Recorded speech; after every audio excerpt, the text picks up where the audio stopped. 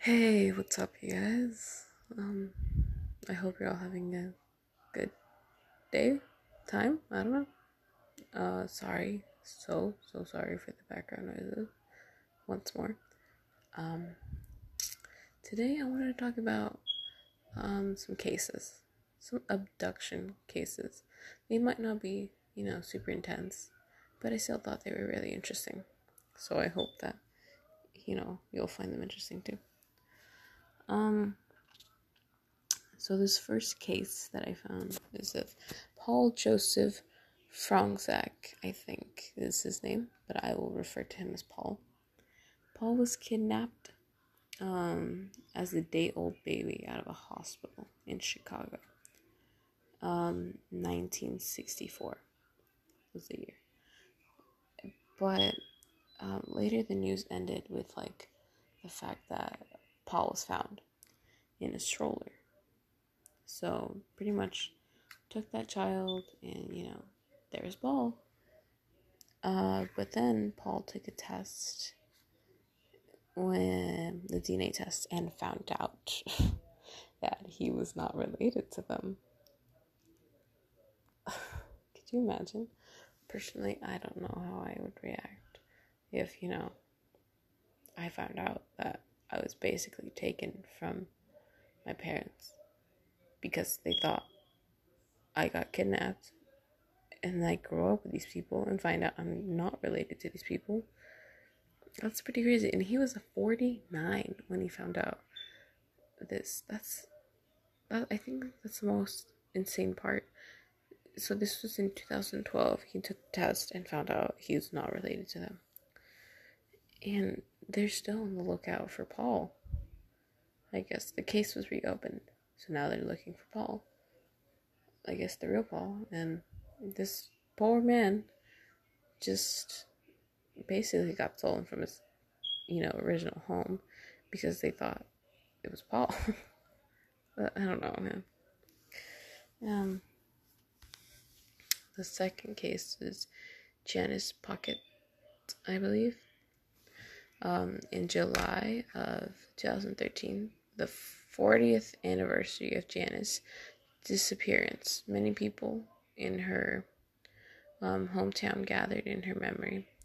Her older sister remembers the day that Janet went missing, and her cousins. It was a very hard day for them, that July. When Janice was 7, she disappeared, according to the parents. By all the reports, she had been riding her bike and never came back. Her older sister recalled going out with her mom and calling her sister's name over and over, and her bike was found later, miles from her home. And they thought she was kidnapped, according to the police in the Connecticut state.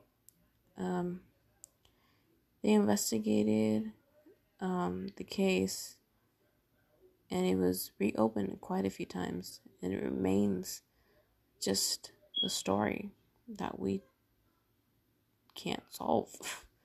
We don't know what happened to Janice. She just went on a bike ride and bam, she's gone. I'm pretty sure she was abducted. I mean, her bike was miles away from her house. There's no way she could have ridden, that far as a 7-year-old, Yeah. But sadly, she was never found, and they're reopening, and so it's the whole thing. The next case is Angela Hammond. She was 20. She was 20 and 4 months pregnant when she disappeared in Clinton. I don't even know. In 1991, and her boyfriend was outside a grocery store about 11:45 p.m.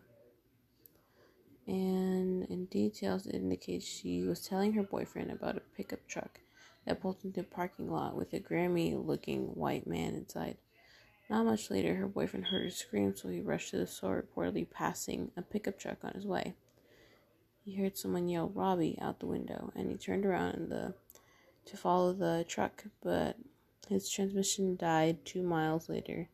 That was the last anyone saw of the girl. That went by Angie. And the case was over. And she has a Facebook page that's devoted to her, and the Clinton Police Department is available to take any new details. So, I mean, that's devastating. You know, your girlfriend who's like 4 months pregnant just disappears. I mean, you heard her scream and you saw a truck leave, and you kind of go after the truck, and then bam, your car just goes out on you, and you're like, wow, man, what a time to go. I don't know. I think I would have just lost a little bit of my mind. Just the fact that, the car decided to go out then, and the fact that she was 4 months pregnant. And I don't know, it's just really messed up, man. So maybe if any of you know, then Angela Hammond, she was around 20. She was born in 1991, and she may or may not have a child. Yeah, please let them know. I don't know. I'll do one more case. It'll be short. Sorry. Allison Dalton. It's been 15 years since they saw her. She was just a baby and disappeared. But detectives are not giving up hope. You see, that's the thing. I don't know how they would find people. Like the first case with Paul. Like, he was a baby. He's a day old. How are they going to find him again? I think that's a little, I don't know.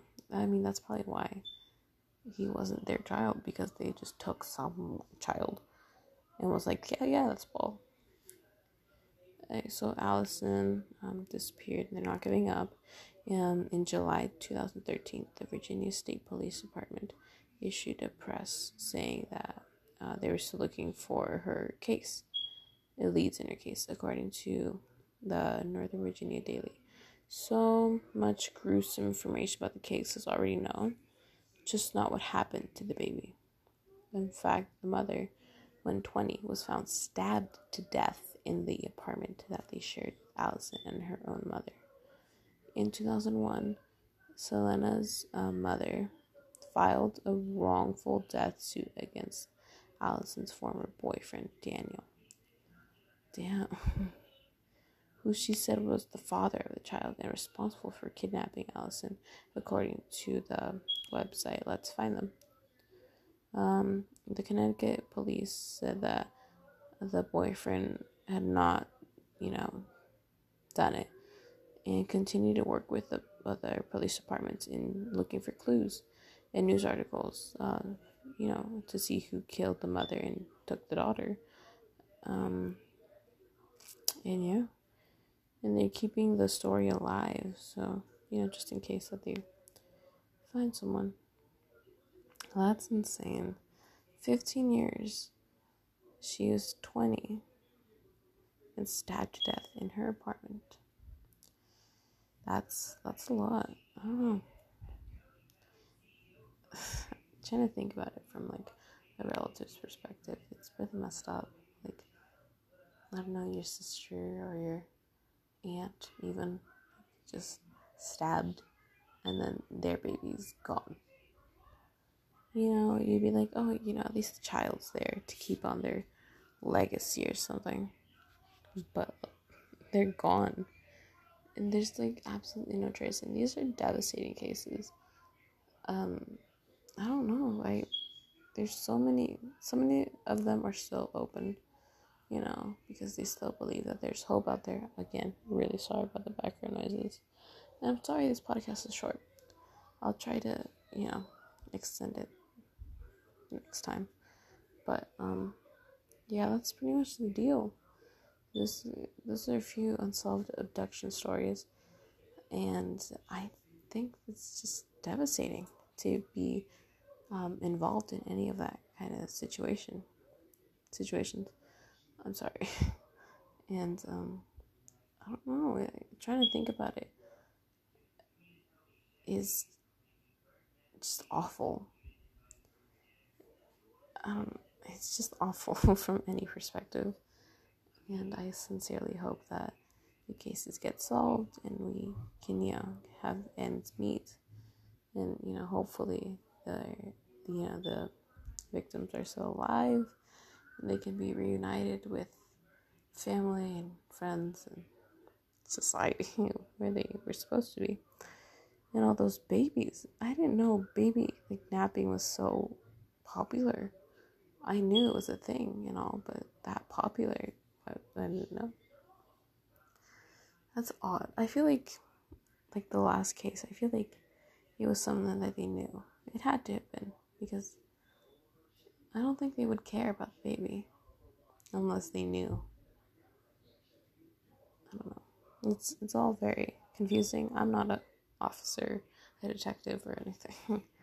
So, yeah, but I hope, things can brighten up and hopefully they will be solved. Thank you for listening. I appreciate your time. And I don't know. Have a good day.